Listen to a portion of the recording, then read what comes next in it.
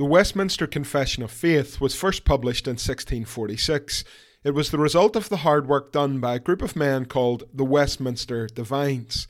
Their goal was to outline what they believed the Scriptures principally taught, and it has been said that the Church of Christ cannot be creedless and live. Thankfully, the Westminster Confession of Faith has been the creed of the Reformed Church for almost 400 years. This podcast seeks to point you to Christ, to help you navigate the Westminster Confession of Faith, and to see you understand what you believe and why you believe it. Welcome to This We Confess.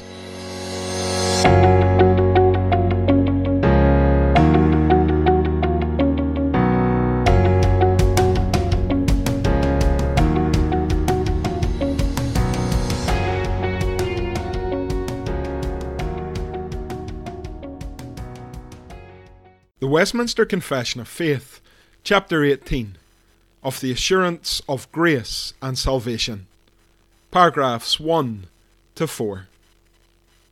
Although hypocrites and other unregenerate men may vainly deceive themselves with false hopes and carnal presumptions of being in the favour of God and a state of salvation, which hope of theirs shall perish, yet such as truly believe in the Lord Jesus and love him in sincerity, endeavouring to walk in all good conscience before him, may in this life be certainly assured that they are in the state of grace, and may rejoice in the hope of the glory of God, which hope shall never make them ashamed. Paragraph 2.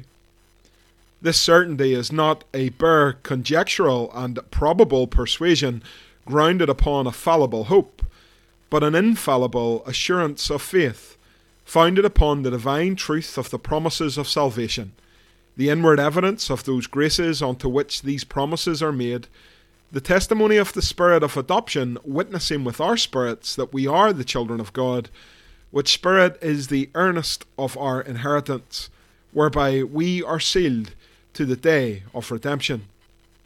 Paragraph 3. This infallible assurance doth not so belong to the essence of faith, but that a true believer may wait long and conflict with many difficulties before he be a partaker of it. Yet, being enabled by the Spirit to know the things which are freely given him of God, he may without extraordinary revelation, in the right use of ordinary means, attain thereunto. And therefore it is the duty of every one to give all diligence to make his calling and election sure, that thereby his heart may be enlarged in peace and joy in the Holy Ghost, in love and thankfulness to God, and in strength and cheerfulness in the duties of obedience, the proper fruits of this assurance. So far is it from inclining men to looseness. Paragraph 4. True believers may have the assurance of their salvation diverse ways shaken, diminished, and intermitted, as by negligence in preserving of it, by falling into some special sin, which woundeth the conscience and grieveth the spirit, by some sudden or vehement temptation, by God's withdrawing the light of his countenance, and suffering even such as fear him to walk in darkness, and to have no light. Yet are they never so utterly destitute of that seed of God and life of faith, that love of Christ and the brethren, that sincerity of heart and conscience of duty, out of which, by the operation of the Spirit, this assurance may in due time be revived, and by the which, in the meantime, they are supported from utter despair. It is the Gospel of Luke that begins with Luke's hope, writing to his friend Theophilus, that Theophilus would become sure of all the things that he had been taught. This was Luke's whole purpose in the Gospel account, sent to a friend so that his friend could have this good foundation and certainty about Christ Jesus. Today, as we read Luke, and indeed all of the Scriptures, we too can have that certainty. And as we reach paragraph 18 of the Westminster Confession of Faith, we too can understand and know an assurance of our salvation. We can be certain of the things of God, and we can be assured that we have received them by saving faith. That isn't the case for everyone.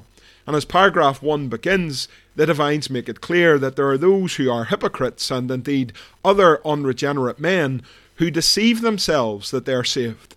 They do so with false hopes and earthly or carnal presumptions of being in the favour of God. They vainly think that they are in God's favour. We meet men and women like this all the time, and in the part of the world that I live and minister in, I find this vanity everywhere. We believe that we are good enough in God's sight. We believe that because we attend infrequently a local church, then we have favour in God's sight. We believe perhaps because we put money in a collection plate that we are favoured by God. Or we might think that one point in our lives we prayed a certain prayer and therefore we have favour with God. My friends, there are many hypocrites and other unregenerate men and women who are believing in vain. And today, as we consider the Christian's certainty and the Christian's assurance, I would begin this podcast by urging everyone listening to be sure. The one who is truly saved is the one who does not look to themselves, but who looks to Christ in saving faith. We are saved not by our works, but by grace alone, through faith alone, in Christ alone. The one who looks on to Jesus and calls upon him in repentance and faith is saved, and they can have an assurance of this salvation. But please do not put your trust in yourself. Do not look to your works. Do not cross your fingers and build a vain deception. If you have not done business with the Lord, if you have not looked on to Jesus, then you are not saved. It is as the Lord says in Matthew 7 and verse 22, "On that day many will say to me, Lord, Lord, did we not prophesy in your name, and cast out demons in your name, and do mighty works in your name? And then will I declare to them, says Jesus, I never knew you. Depart from me, you workers of lawlessness."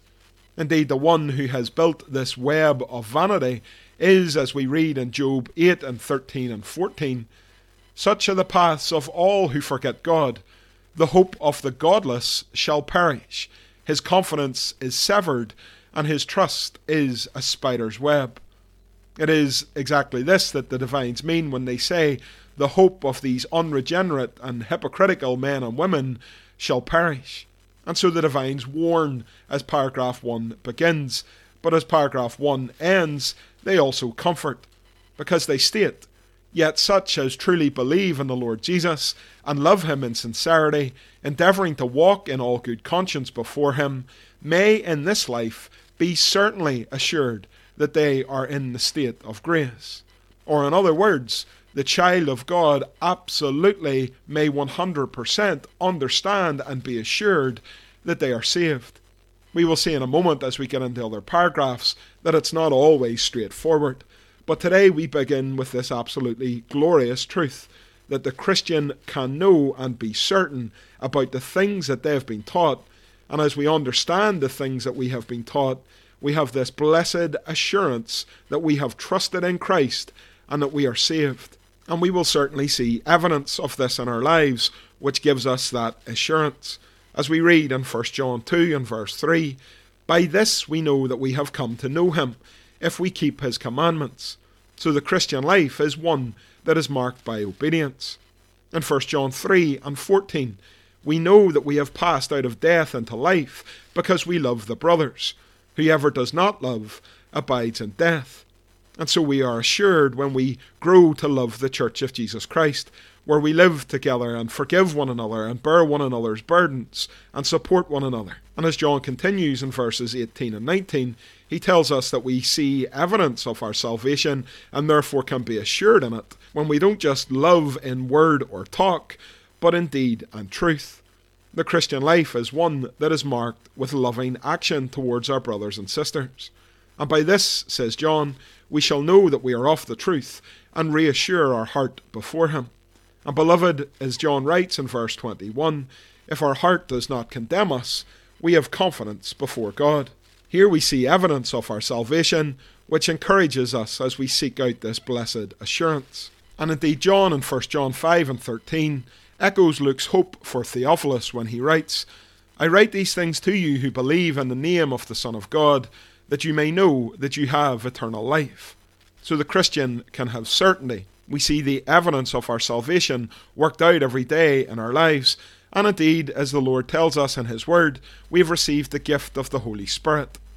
Romans 5:2 says, "Through him we have also obtained access by faith into this grace in which we stand, and we rejoice in hope of the glory of God." And hope, verse 5, does not put us to shame, because God's love has been poured into our hearts through the Holy Spirit who has been given to us. And so it is no wonder then that the Westminster Divines begin by saying that there are some hypocrites who vainly believe that they are saved, but the Christian will never be counted in that number. We see evidence of our salvation every single day, and our hope will not be put to shame, but we will be able to rejoice in the hope of the glory of God, which hope shall never ever make them ashamed. I find this an incredibly wonderful paragraph. How many of us struggle in the faith? How many of us have dark days where we believe that perhaps we aren't saved as we believed? The Divines echoing the plain teaching of Scripture make it clear that the Christian may know and be certain and be assured that they are in the state of grace.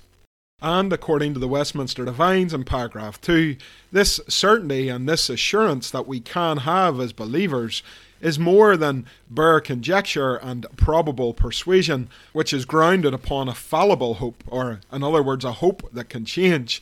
Paul in Hebrews is able to write in Hebrews 6 and verse 19 that we have a sure and steadfast anchor of the soul, a hope that enters into the holy place behind the curtain. So the Christian's assurance is not crossing our fingers and hoping for the best, but there is something stronger than that, a sure and steadfast anchor of the soul, which produces this wonderful assurance in us. And so in verse 11 he urges the Hebrews to show the same earnestness so that they may have the full assurance of hope until the end. The assurance that we have of God's grace and salvation isn't pie in the sky, bare conjecture, probable persuasion, and grounded upon a fallible, changing hope. But instead, say the Divines, it is an infallible assurance of faith, for it is founded upon the divine truth of the promises of salvation. And so the Christian today does not need to cross his or her fingers. They do not need to tell themselves, I'm probably, maybe persuaded that perhaps I am saved. Instead, our assurance is founded upon the divine truth of God's promises. Once more, we come back to the fact that our God is a covenant-making and keeping God. And in the covenant of grace, we see a promise to us that he will be our God and we will be his people. And if this is a promise that our God has made, then we can rest easy in it. We see again in Hebrews 6 and 17 to 18 this exact truth. When God desired to show more convincingly to the heirs of the promise the unchangeable character of his purpose, he guaranteed it with an oath, so that by two unchangeable things in which it is impossible for God to lie, we who have fled for refuge might have strong encouragement to hold fast to the hope that is set before us. We see here wonderful truth.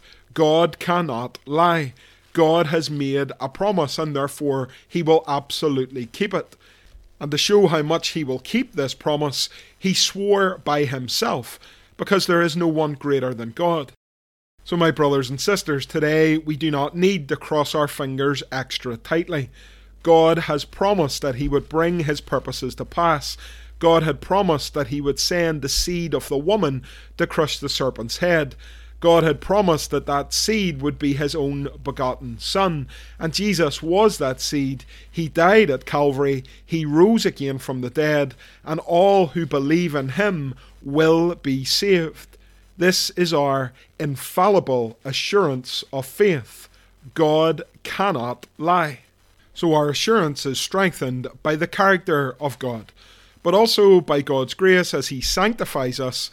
Our assurance is strengthened by the inward evidence of his work. We've already mentioned some of that evidence as we've discussed paragraph 1, but today we remind ourselves that it is, as Peter says in 2 Peter 1 and 5 and 10, that we are to make every effort to supplement our faith with virtue, and virtue with knowledge. Therefore, brothers, be all the more diligent, says Peter, to confirm your calling and election, for if you practice these qualities, you will never fail. As the Lord works and sanctifies us and makes us more like Christ, and as we see the evidence of this, then we can be increasingly assured of God's grace and salvation and his work in our lives. We come to know him, as we've already heard in 1 John 2 and 3, and because we have come to know him, we keep his commandments. The Christian life of obedience is a sure sign that we have experienced the grace of God. It is a sure sign that we can be assured that we will not perish. And if that were not enough, we also have, according to the Westminster Divines, the Spirit's testimony and the Spirit's seal. They state that the testimony of the Spirit of adoption witnesses with our spirits that we are the children of God, and this Spirit is the earnest of our inheritance, whereby we are sealed to the day of redemption. And so, as Paul says in Romans 8 and 15, we did not receive the spirit of slavery to fall back into fear, but we have received the Spirit of adoption as sons, by whom we cry, Abba, Father. And indeed, the Spirit himself bears witness with our spirit that we are children of God. We are incredibly thankful today for the supernatural work of the Holy Spirit, who assures us that we are saved, who ministers to us in times of weakness, who testifies to us that we are indeed part of God's family. And as the Spirit speaks to us in this way, also we have been sealed by this same Holy Spirit until the last day. Paul speaks of this in Ephesians 1 and verse 13. He writes, In him you also, when you heard the word of truth, the gospel of your salvation, and believed in him, were sealed with the promised Holy Spirit, who is the guarantee of our inheritance until we acquire possession of it, to the praise of his glory. Therefore we are not to grieve the Holy Spirit, as Paul continues in chapter 4 and 30, because he is the one by whom we have been sealed for the day of redemption. And Paul continues this thought in 2 Corinthians 1 and verse 21 to 22. It is God who establishes us with you in Christ and has anointed us, and who has also put his seal on us and given us his Spirit in our hearts as a guarantee. My friends, if we have received Christ by faith, then we have also been baptized by the Holy Spirit. We have received the gift of the Holy Spirit. We have been sealed by the Holy Spirit.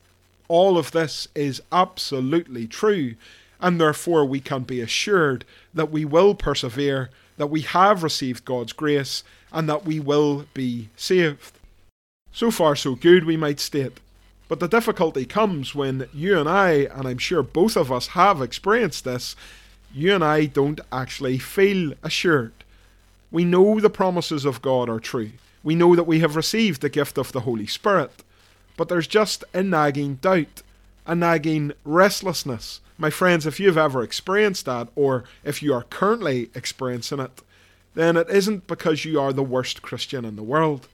As paragraph 3 begins, the divines state that this infallible assurance does not so belong to the essence of faith, but that a true believer may wait long and conflict with many difficulties before he be a partaker of it. Or in other words, you can be a Christian and have no real sense of assurance. It seems that John had met individuals like this. When he was writing his first letter in chapter 5 and verse 13, he says, I write these things to you who believe in the name of the Son of God, that you may know that you have eternal life. My brothers and sisters, sometimes we struggle with this knowing. Sometimes our prayer is that of Mark 9 and 24, I believe, help my unbelief. But thanks be to God, because even if our prayer is that of Mark 9, the Lord does not leave us in our weakness. As this paragraph continues, we are told that we are enabled by the Spirit to know the things which are freely given us of God, and we do not need any extraordinary revelation, or in other words, the Lord does not need to write something in the sky, because if we rightly use the ordinary means, we can attain a blessed assurance. I know that I have talked about the ordinary means of grace an awful lot on this podcast, and I could speak about them plenty more, because they are so important. Often we belittle the ordinary means. We do not give much time to the Word of God. We're not always at the Lord's table. The fellowship of the saints is not something that we always appreciate. Prayer is something that we leave for emergencies, or indeed leave for others. But it is by attending to these ordinary means that the Westminster Divines tell us that we can move beyond our doubt and find that assurance that we are looking for. We have the Spirit, as Paul says in 1 Corinthians 2 and 12, and therefore we can understand the things freely given to us by God. And Paul continues in Hebrews 6 and 11 that he desires each one of us to show the same earnestness, so that we will have the full assurance of hope unto the end. We are to be earnest in the ordinary means of grace.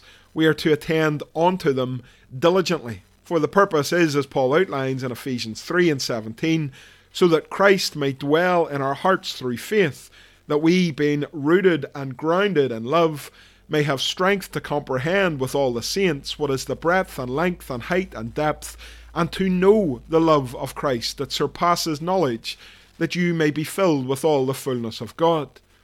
If we lack assurance, if we do not believe that we are truly saved, if we do not have that wonderful peace that often the preacher talks about, then we must be diligent in the ordinary means of grace.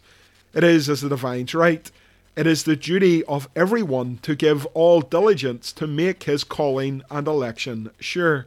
And we make that calling and election sure by attending to the things that God has given us to strengthen us in our faith. You see, the means of grace in the local church are not chores to be endured, but they are delights given to us by God. And the purpose of all of this is, as the divines continue, so that our hearts may be enlarged in peace and joy in the Holy Ghost, in love and thankfulness to God, and in strength and cheerfulness in the duties of obedience, which are the proper fruits of our assurance. I think that is a wonderful phrase. Why do we attend to the ordinary means? Why do we delight in the Word of God, read and preached and studied? Why do we come together to pray with other believers? Why do we come to the Lord's table consistently? Why are we present when the waters of baptism flow?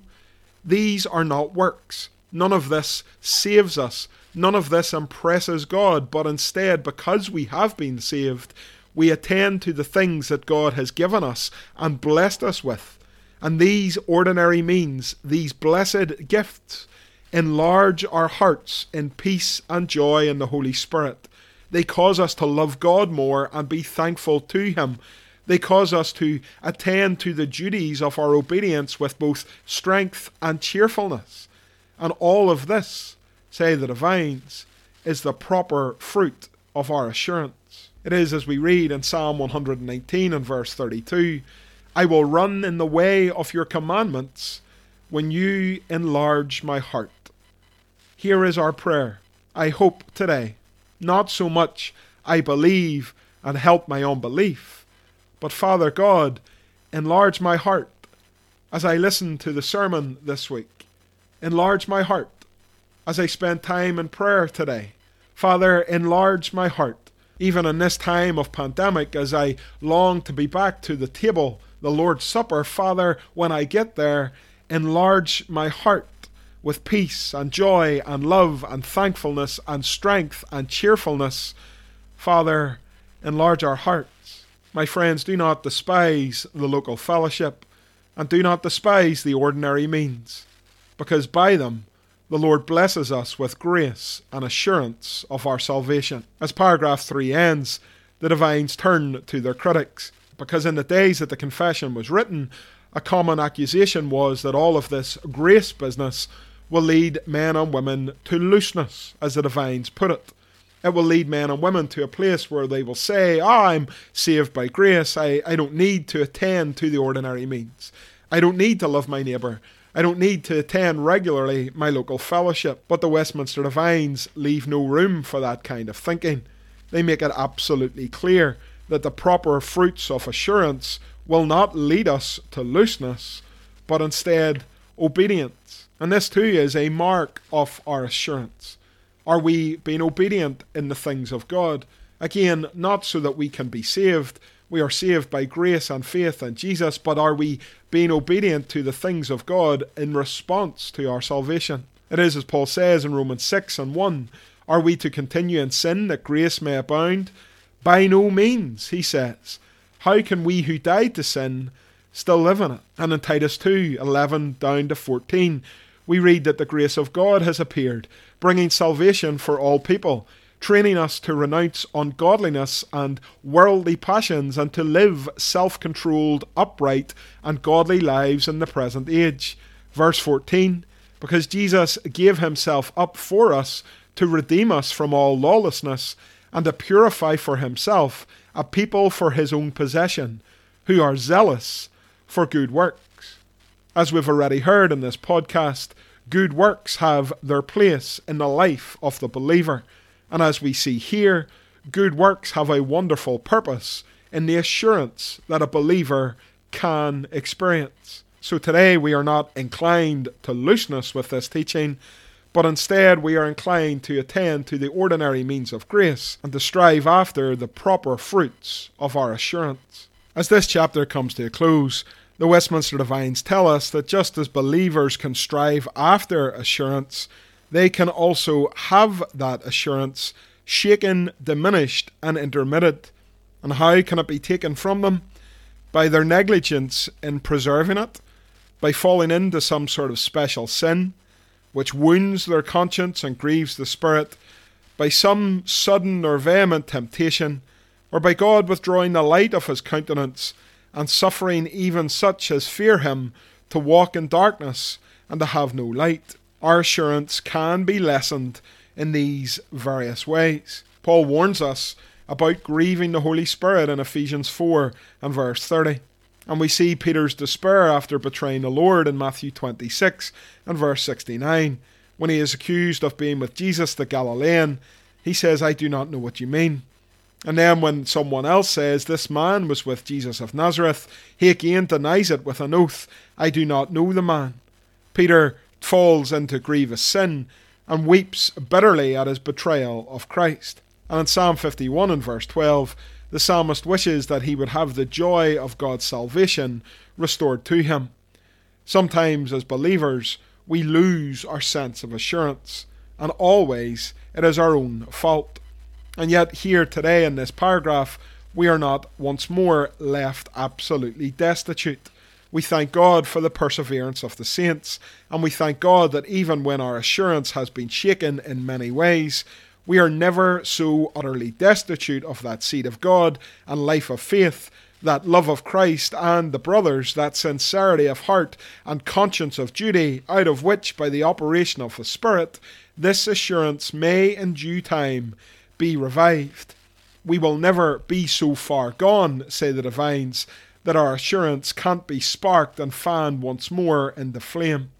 John says this in 1 John 3 and 9. No one born of God makes a practice of sinning, for God's seed abides in him, and he cannot keep on sinning because he has been born of God.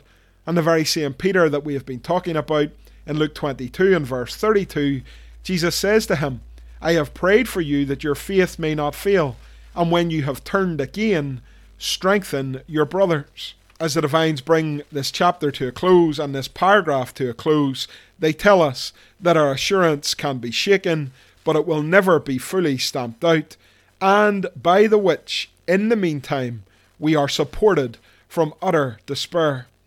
How gracious our God is to us, that even though we walk a path away from him, even though we lose the assurance that we are supposed to be diligent in pursuing, even when we are at our lowest ebb, he does not let us slip through his fingers. It is as we are told in Matthew's Gospel, chapter 12 and 19 to 21, "He will not quarrel or cry aloud, nor will anyone hear his voice in the streets. A bruised reed he will not break, and a smouldering wick he will not quench, until he brings justice to victory, and in his name the Gentiles will hope."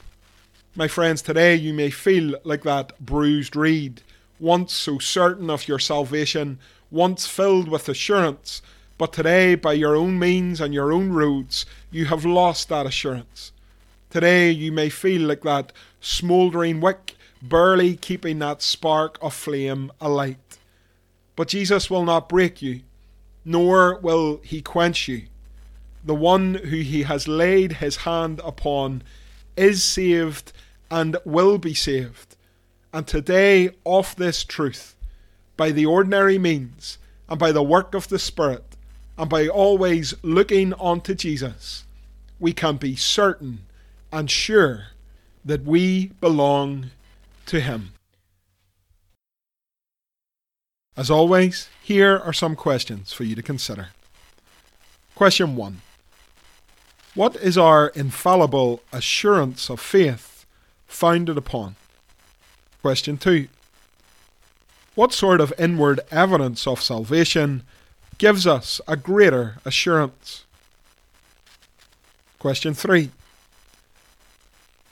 What is the Holy Spirit's role in the assurance of grace and salvation? Question 4. True or false? Every Christian will always have a wonderful sense of assurance. Give reasons for your answer. Question 5. What do the Westminster Divines recommend that we use rightly as we pursue assurance? And question 6. How can our assurance be lost? And if it is lost, can it be regained? Give reasons for your answer. That's all for today. As always, my name is Scott Woodburn, and until next time, this we confess.